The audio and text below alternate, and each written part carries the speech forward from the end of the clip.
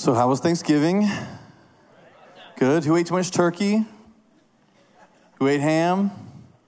Who gained 4 pounds? Good, me too.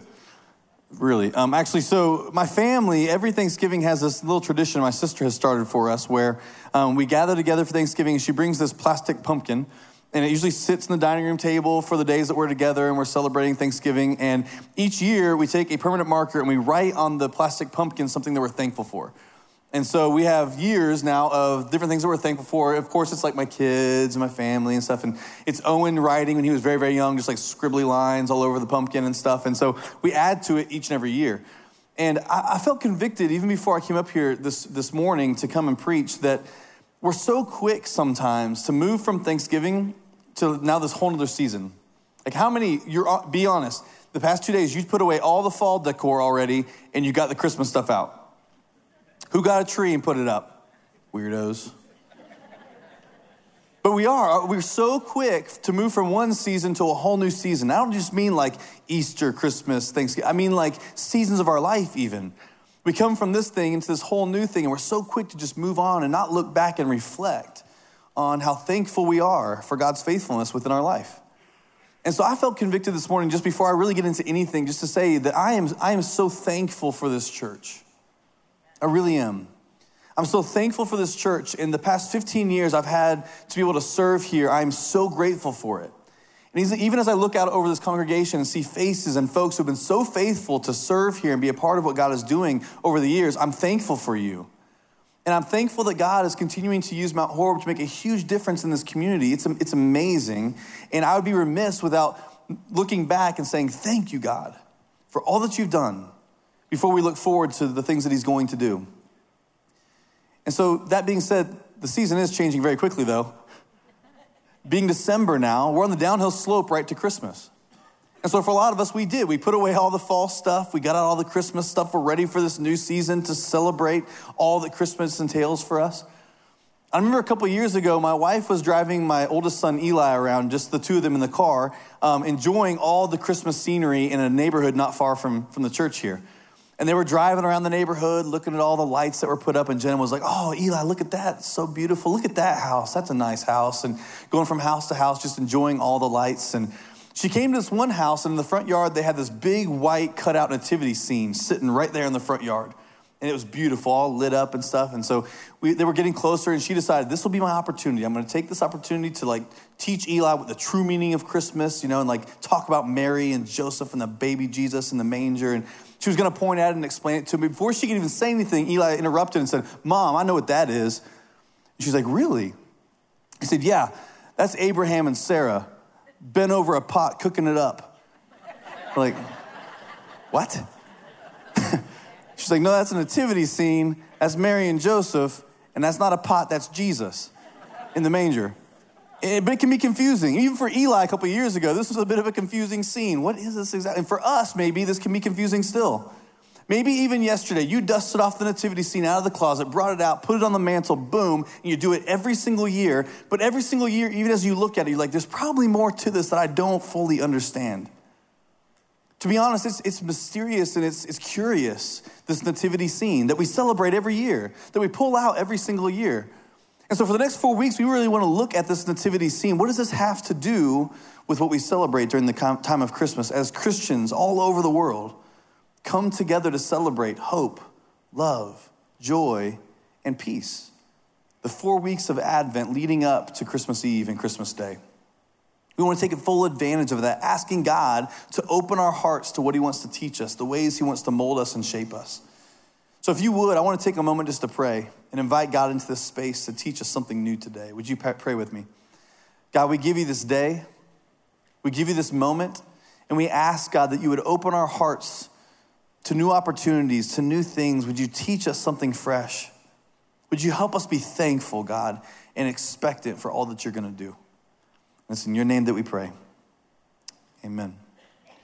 Now, the word nativity actually comes from a Latin word, which means the birth. The birth. And so the nativity scene, it's about a lot of different things. In fact, in any nativity scene, you have the exact same characters, don't you? You have this Jesus, God of the universe, born in the flesh here within our world. but it's surrounded by his mother and father, barnyard animals, shepherds, and angels. But what's interesting to me is in every nativity scene, all of the characters, all of the pieces, eyes are fixed on what? Jesus. Baby Jesus lying in the manger. Every nativity scene is reminding us that all of this, everything, is about the birth. It's about the birth of Christ. It's about the birth of the God of the universe, pulling on flesh, becoming one of us in a stinky, dank stable, right here in the middle of our mess. You know, as I think about Jesus being born, pregnancy is a funny season, is it not? And my wife and I, we just came out of this whole pregnancy season the past couple months ago, praise God. But now we got diaper season, it's a whole nother one. I'd like to rush through this one. But we have this new baby in the house now, and when we were pregnant, there's this kind of phenomenon now happening with every single young couple when they get pregnant, and it's like the gender reveal. How can we go bigger and badder than everybody else to reveal whether this is a boy or a girl? And so I read an article just the other day saying that some people are spending up to $10,000 on a gender reveal. $10,000. Just tell them. Don't waste the money. But 10 grand on a gender reveal. People have done all kinds of things. You know, traditionally, it was like you bake a cake, pink or blue, and you cut and slice open, and the secret is revealed. My brother-in-law and sister, they had a balloon full of this powder that they shot with an arrow, and so when the powder came out, everybody applauded to the reveal. Maybe you have a box with like helium-filled balloons, either pink ones or blue ones. You open the box and they come out, everybody claps and is excited. And so Jen and I decided this year for our third child, we're gonna make it a thing. Like we're gonna do a gender reveal, not 10 grand worth, but we're gonna make it cool. So we invited all the family and friends over to the house, and up until September 27th, 2019, there were only 2 boys in the house. It felt like 12, but there was 2 rambunctious boys. We'd never had a girl, and so my whole family was convinced, like, certainly we're gonna continue the streak, you know, like with the third one, another boy, and then my wife will die, and that'll be it. So we didn't think we'd make it. And so we were gonna reveal this whole thing. It was gonna be so excited. Everybody came to the house. It was April Fool's Day, so my wife and I decided we'd do something fun, to us anyway, to reveal this gender. And so we came to the house. Jenna's sister's a really great baker, so she made cupcakes for everybody. And all the cupcakes were filled with blue icing because the expected reveal was, of course, another boy. But there was 2 cupcakes that Jen and I had that were filled with pink icing. And so sure enough, everybody gathered around. We were filming with the camera, and it was so exciting. And so we were going to count down from 3, 3, 2, 1, bite into your cupcake. And everybody bit into the cupcake, and it was kind of like this sort of disappointed but excited, like, yay, another boy.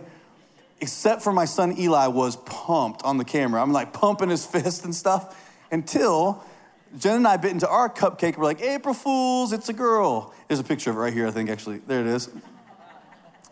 Now, everyone was excited except for Eli. He's like, on the camera, he's like, no. He's since come around. But as soon as we revealed that Murray Elizabeth Miller coming into the world was going to be a girl, we were like, we don't know what to do now. We've had boys our entire marriage. We have no idea what to do with a little girl. And all of a sudden, pink stuff started showing up at the house. I'm like, what is this? And there was so much preparation to be done. Anytime there's a baby on the way, there's a new birth coming, there's all kinds of preparation that has to be done. So you're going to paint stuff, build cribs, clean the carpet, do all kinds of things to get ready for this brand new birth. There's a lot to do. Buy all the diapers, you know the whole routine. But here's the truth. We prepare for new birth, don't we?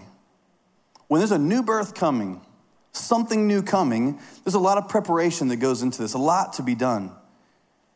You see, the reason that the nativity, this birth, is so significant, the reason we celebrate it every single year, this nativity, is not because it happened as a historical fact one time a long time ago.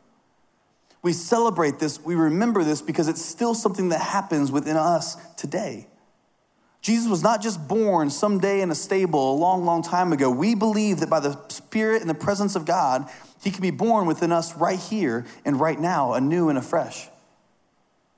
And so what would it look like for us as a church during these 4 weeks leading up to Christmas?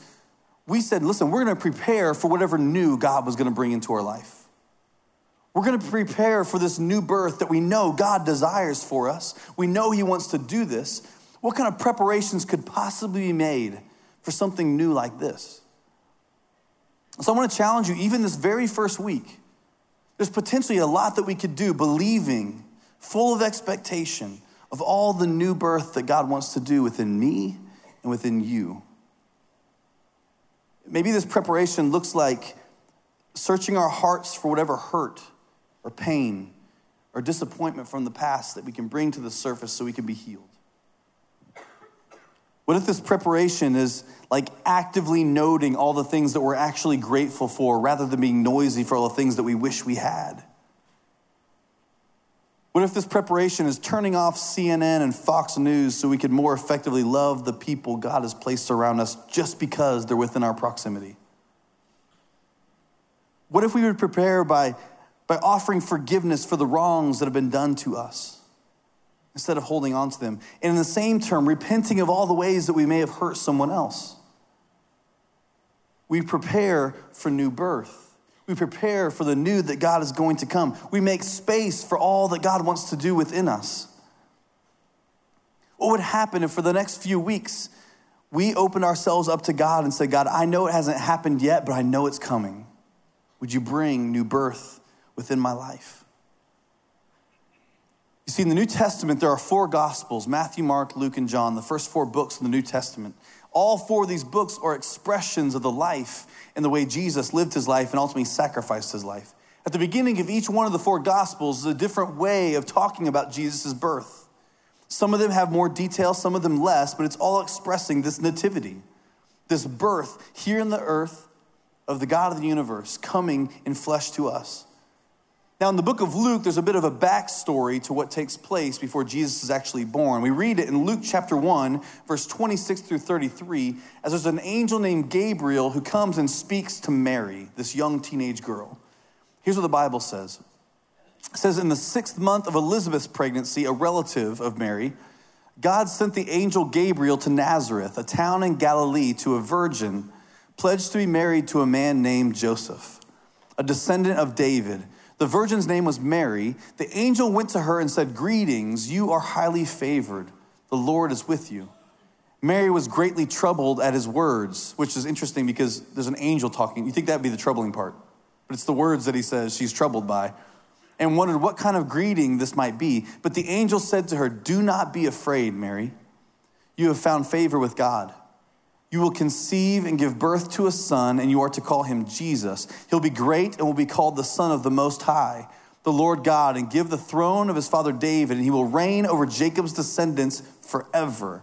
His kingdom will never end. So this angel Gabriel comes and speaks to Mary. And if you put yourself in Mary's shoes, this would have been a bit interesting, a bit unforeseen. That an angel would come and speak to you and say, hey, by the way, Mary, I know you're just a teenager, but something great is going to happen. God is going to bring a baby through you into the world who's going to be the savior of the world. He'll be the King of Kings. His kingdom will never end. Mary's like, what? Can you run that by me one more time? But the angel says, this is what's going to happen. And so for Mary, you have to understand, this was an incredible disruption. It's not as cute and tidy maybe in the nativity that you have on your mantle. This was a disruption to her life. She had plans on all that was going to happen, and this was not in the plans. This is what I would call a disruption dilemma. A disruption dilemma. So think about Mary for just a moment. Her plan was, I'm going to marry this nice Jewish boy. We're going to get a dog, maybe a white picket fence. Everything's going to be cool. But now all of a sudden, this angel says, you're chosen by God to give birth to the Savior of the world. Not a part of the plan. Complete disruption. Now put yourself in Joseph's shoes. This is your fiance, and she's told you, actually, I'm pregnant. And you know it's not your kid. How are you going to explain this to your family, to the community? The Bible says Joseph really wrestled with what to do about this. Either put Mary away silently or to continue on. I know, Mary, you said the angel told you this, but he never talked to me about this exactly. What's happening here? And beyond even that, just Mary and Joseph, think about the political structure and the power of the day. Herod, Rome was over everything. And so for a new king to come to town, it meant that another king had to go. Complete disruption. This disruption affected those two individually, but it also impacted the world as a whole. The way the world had worked up at that point in time was now disrupted by the birth of Jesus. I believe there are 2 choices that every person has when it comes to a disruption that comes within our life. Number 1, to avoid it. Or number two, to embrace it. Number one, to avoid it, or number two, to embrace it. I think Mary had the same choice here. What do I do with this? Do I avoid this disruption to my life, or do I see this as something that God is doing and embrace it?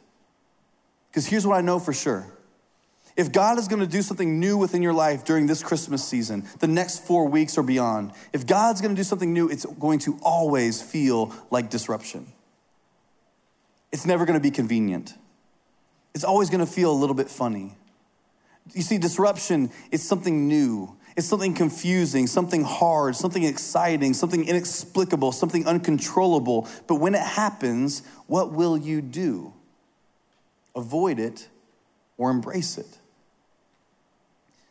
I was a freshman in college. I grew up in Indiana, and so after high school, I went to a school called Taylor University. It's a small Christian school in Upland, Indiana. And I was there playing football. I was an environmental bio major, believe it or not. So I was environmental bio, and my whole dream was to graduate one day, 4 years from then, and all I wanted to do was stock lakes and ponds with fish. That's all I wanted to do. So I was playing football, going to school, and I had this relationship that I was really interested in. Everything was going great. I was an hour and a half from home. My parents were coming over on the weekend. It was a perfect gig. And I knew exactly what was going to happen for the next 4 years. Going to be an All-American? Not.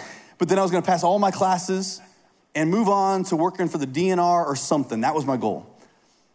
But halfway through that freshman year, I got a phone call from a camp counselor of mine from when I was in high school. And he said, hey, listen, can we grab ice cream sometime soon? I was like, I have one rule in my life. You always say yes to ice cream. So I said, yes, let's do ice cream. So we went and sat down, we caught up for a little bit, and he began to tell me about how he was a pastor now of a very small church in rural Indiana, about 100 people. They were meeting in a cafeteria in this little school, and they had 6 kids in their youth group. And he said, I wanted to know if you'd be willing to come and be our youth pastor. I was like, no. I've got all these things I'm doing. I'm very busy. I've got all this stuff that's going on. I've got a plan, and youth ministry to 6 kids is not a part of it. But the more we talked, the more I had this sense, this deep sense that there was something that God was doing here that maybe wasn't on my radar screen, but it was something that he was trying to do within my life. So by the end of our conversation, I said, let me think about it. He said, I can't pay you, but I'll pay for the gas for you to get there. It was 30 minutes away, one way to go to this church to serve each week. So I really thought about it for a while, and I decided it's something I think I need to do. So sure enough, I got my little Ford Ranger, and I drove 30 minutes to this church. I went to church there. The best people ever. Southern Wells Community Church, rural Indiana, middle of nowhere. There were 6 kids in the youth group, 2 of which were brothers. So if they were sick, we had 4. So I'd show up each week. I'd get a gas card for my truck to fill it up to come back the next week. And I'm going to be honest with you, 6 or 8 months after doing this, God transformed my life. I began to realize that all the things that I really wanted to do with my life paled in comparison to reaching out and loving on students. You see, there's this disruption that came into my life that I was not planned for. I didn't see this being a part of the plan at all. I had a choice on what I was going to do here. Do I avoid this or do I embrace this and see this as something that God is doing within my life? You see, when disruption comes, it's always going to look the same. It's not going to be a part of what you expect. It's going to be something a little bit different. Maybe even this morning, as you walked into church today, you've been wrestling with this disruption that's happening within your life. And maybe you have no idea what to do with it. Maybe it's like this new job opportunity. It feels good, but you don't know what to do about it. Maybe it's some kind of loss that you've experienced and it's painful and it's deep. Maybe it's some kind of sin that's finally found you out. Maybe it's a relationship that's come to a dead end. You're not sure to where to go from here. But maybe you need to see this is actually maybe a disruption that God is trying to awaken you to something new, something fresh, something different. A couple questions I like to ask when there's some kind of disruption. Number one, is this self-induced? Have I manufactured this, or does this seem to come from somewhere outside of myself? Perhaps something that God has introduced. Does this disruption, does it end with me having some kind of self-gain or some kind of self-growth? Whether it's painful or whether it's amazing, if I follow this through, will I be a different person, more like Jesus? And third, will the result of this make me a healthier version of myself? This disruption. But we have a choice to make, this disruption dilemma. Do we avoid it or do we embrace it? You see, for some of us this morning, there's been this disruption that's been going on for a long time, maybe years, and we've always avoided it. It's this thing in the family. We don't want to talk about it because it's just difficult and it's ugly. So we'll just avoid it once again. And maybe God's saying, no, I want you to deal with this because there's a healthier version on the other side if you're willing to go through this. Maybe it's this painful thing that happened years ago, this loss, and you can't seem to get past it. And God's saying, listen, if you're willing to go through this, if you're willing to suffer through this, you'll be a healthier version of yourself on the other side. Not only that, but you'll be able to pour into other people's lives who are experiencing the exact same kind of thing. Do you avoid it or do you embrace it? This angel comes to Mary and says, I know this isn't what you're expecting, but there's something new happening here. God is going to birth something in you that's going to make a difference in the entire world. Stop avoiding it, but instead embrace this as a work of God within your life. And it's not just for Mary. It's not just for Joseph. What we see on the other end is this is actually something that was for the entire world. God was going to do something in them so that he could do something through them. It's not just for them. Now, I love the way Mary responds to this message from the angel. In verse 34 through 37, she says this, how would this be? Mary asked, since I'm a virgin. Touche, Mary, great question. How am I going to have a baby exactly? This doesn't make any sense. The angel answered her, don't miss this. He says, the Holy Spirit will come on you and the power of the Most High will overshadow you. You see, Mary, she believes this is a man thing. This is a human natural thing. This doesn't make any sense in the natural. How could this happen, God? But the angel's response is so good. You don't understand, Mary. This is not about the natural. This is about the supernatural. The Holy Spirit's going to do this. The Most High is going to overshadow you. He's going to do this. Even though you can't explain it, God is going to do a work that will blow your mind. What is impossible with man is possible with God. So he says, the Holy One will be born, called the Son of God. Even Elizabeth, your relative, even now at her old age, she's going to give birth to a child as well. For no word from God will ever fail. So Mary's got real questions here. Please explain this to me. If this is what God is going to do, this doesn't make any sense to me. In the natural, this is impossible. Which is true. But she has some new birth excuses, doesn't she? Here's a real good one why this can't happen. It's a new birth excuse. And what I've found in my life is that every single person has new birth excuses as well. Maybe even this morning, as I'm talking about this, if we're honest, I really want God to do something new within my life. I really want him to birth something new. But if I'm honest, I don't believe it's possible. I've had conversations with folks who are like, listen, I know this marriage cannot be saved because it's just too far gone. I can't imagine it being anything different than what it is. There are folks who I know, I'm like, listen, I can't get past this addiction. I'll never get sober and stay clean because the temptation is just too strong. Or my kid, my son, my daughter, our relationship's been so strained for so long, I can't imagine it being something that's like put back in place and right again. I've been in debt for so long in my life, I can't imagine not having debt. This is just how I live. All the new birth excuses. And you know what? In the natural, you're exactly right. In the natural, there's nothing that we can do to really overcome a lot of these situations and circumstances. But in the supernatural, anything is possible. This is the good news about new birth.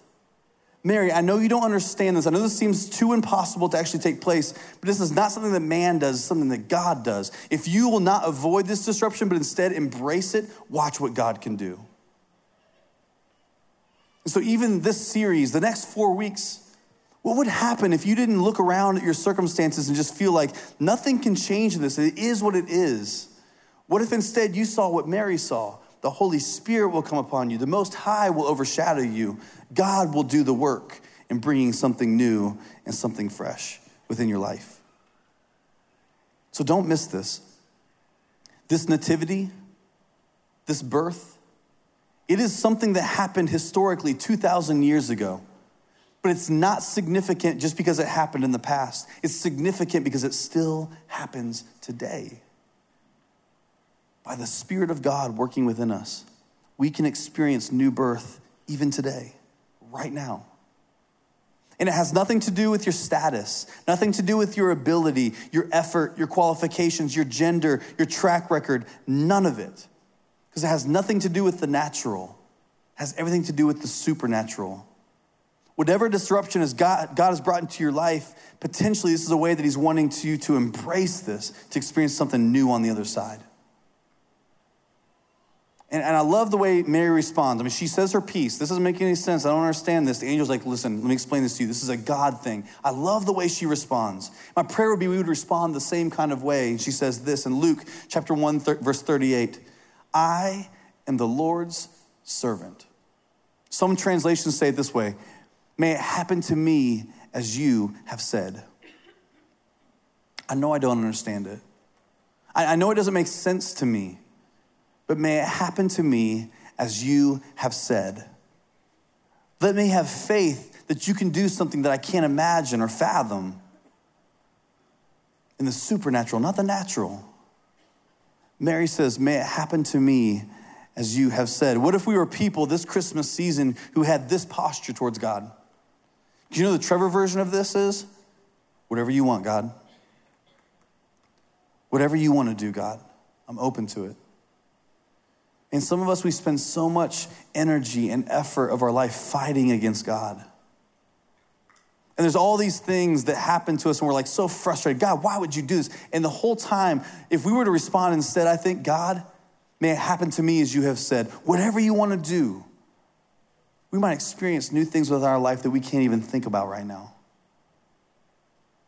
I got 2 emails this past week from 2 different dads of families in our church. And they both really were saying the same thing. Essentially, it was something like this. God's been doing something in our life and our family and me personally, and I feel like it's best expressed by doing something for someone else. So is there any families or any people in the church or community that we could come alongside of this Christmas and help? And as soon as I read that, what I thought to myself was, this is what new birth looks like. This is what we're talking about. When God comes in and does something within us, it's fully expressed, not just with us. You see, it's in us and it's through us. How can I help someone else? So the better question is, what if we had this posture towards God? God, you do whatever you want to do in my life, because I know that the new birth you do within me actually potentially could be a new birth for someone else. In my proximity, in my community, around me somewhere. That's why I'm so excited about what Faye announced earlier for our Advent offering this year. I mean, for me, this is so exciting that we get a chance to be a generous church, to sacrificially give, because we know what God's done within our life, to be able to build these 2 homes here in Lexington. And it's not just about money. We get to go and swing hammers and build these homes in our community for 2 of our precious Circles families here in this church. That is amazing. That is what this is all about. And the fact that we get a chance to do this is so exciting to me. How can we allow the new birth within us to actually be a new birth for someone else? See, there's 3 things that keep people in poverty. 1 is transportation. 2, childcare. And 3, housing. We believe God has placed on our heart as a church to be a part of alleviating that for some folks within our community. What a cool thing. This is what the work of God looks like in us and then through us. So December 22nd, we're going to take up this offering, and we believe this is going to be an expression from our church to be a part of this new kingdom that God is ushering in through this person of Jesus. So, what happens if we actually believe this? God, I believe, I don't understand, but I believe that this is not just a historical fact, this is a current reality for me, that you can birth something new within me today. May it be to me as you have said. You see, at Christmas, we don't just celebrate Christmas because of that one thing. We celebrate Christmas because we know Easter is coming. Here's the truth. Jesus was born as a baby, but didn't stay a baby. He became a man. He walked this earth. He taught. He preached. He healed. He was falsely accused. He was arrested. He was beaten, and he was crucified. The Bible tells us then he was taken. He was laid inside of a tomb. And if that's where the story ended, then none of this makes any sense and none of it matters. If Jesus is still in the tomb, then the nativity, this birth means nothing. This message from this angel to Mary, it means nothing. None of this story makes any sense and it has no significance to us today. But we believe that Jesus was not just beaten, tortured, crucified, and laid in a tomb. We believe he's alive today, amen? We believe the Spirit of God actually lives and dwells inside of us. That's why this is a current reality, not just historical fact. And when God lives and dwells inside of us, there's no end to what he can do. The new birth he wants to bring to our life. And not just for us, but for those around us. And so this morning, I want to pray for any person in this room today who feels like, I'm ready for something new. I'm ready, God, for you to bring a new birth within my life. I'm ready to prepare even now for what's to come. I know it's what you want for me, God, and not just for me, but for those around me. So I invite you this morning, would you just bow your head as we pray together? And with our heads bowed, if there's anyone just boldly here this morning that feels like they're ready for new birth, they're ready for God to do something new, would you just signify by putting your hand in the air? Just put it up, just boldly. I'm the first one in line. God, I want something new, something fresh. Would you birth something new within me this Christmas season? Father, I pray for every hand that was raised this morning. God, I pray this expression of their desire for you to work within their life would be realized by your actual work within their life. I pray, Father, that you would help them do the hard work of the preparation for this new birth, God. I pray that forgiveness would abound. I pray that new life and new ways of walking, that sin would be broken, addictions would be broken, and instead there'd be new hope for so many in this room. And I pray, God, that when we experience this new birth, that it would spill out of us into the world around us, to offer new birth to those around us. So Jesus, we're thankful for you, not just because you were born into a cradle someplace long ago, because you're still alive today. And you're still doing amazing things in the lives of those who love you. It's in your name that we pray.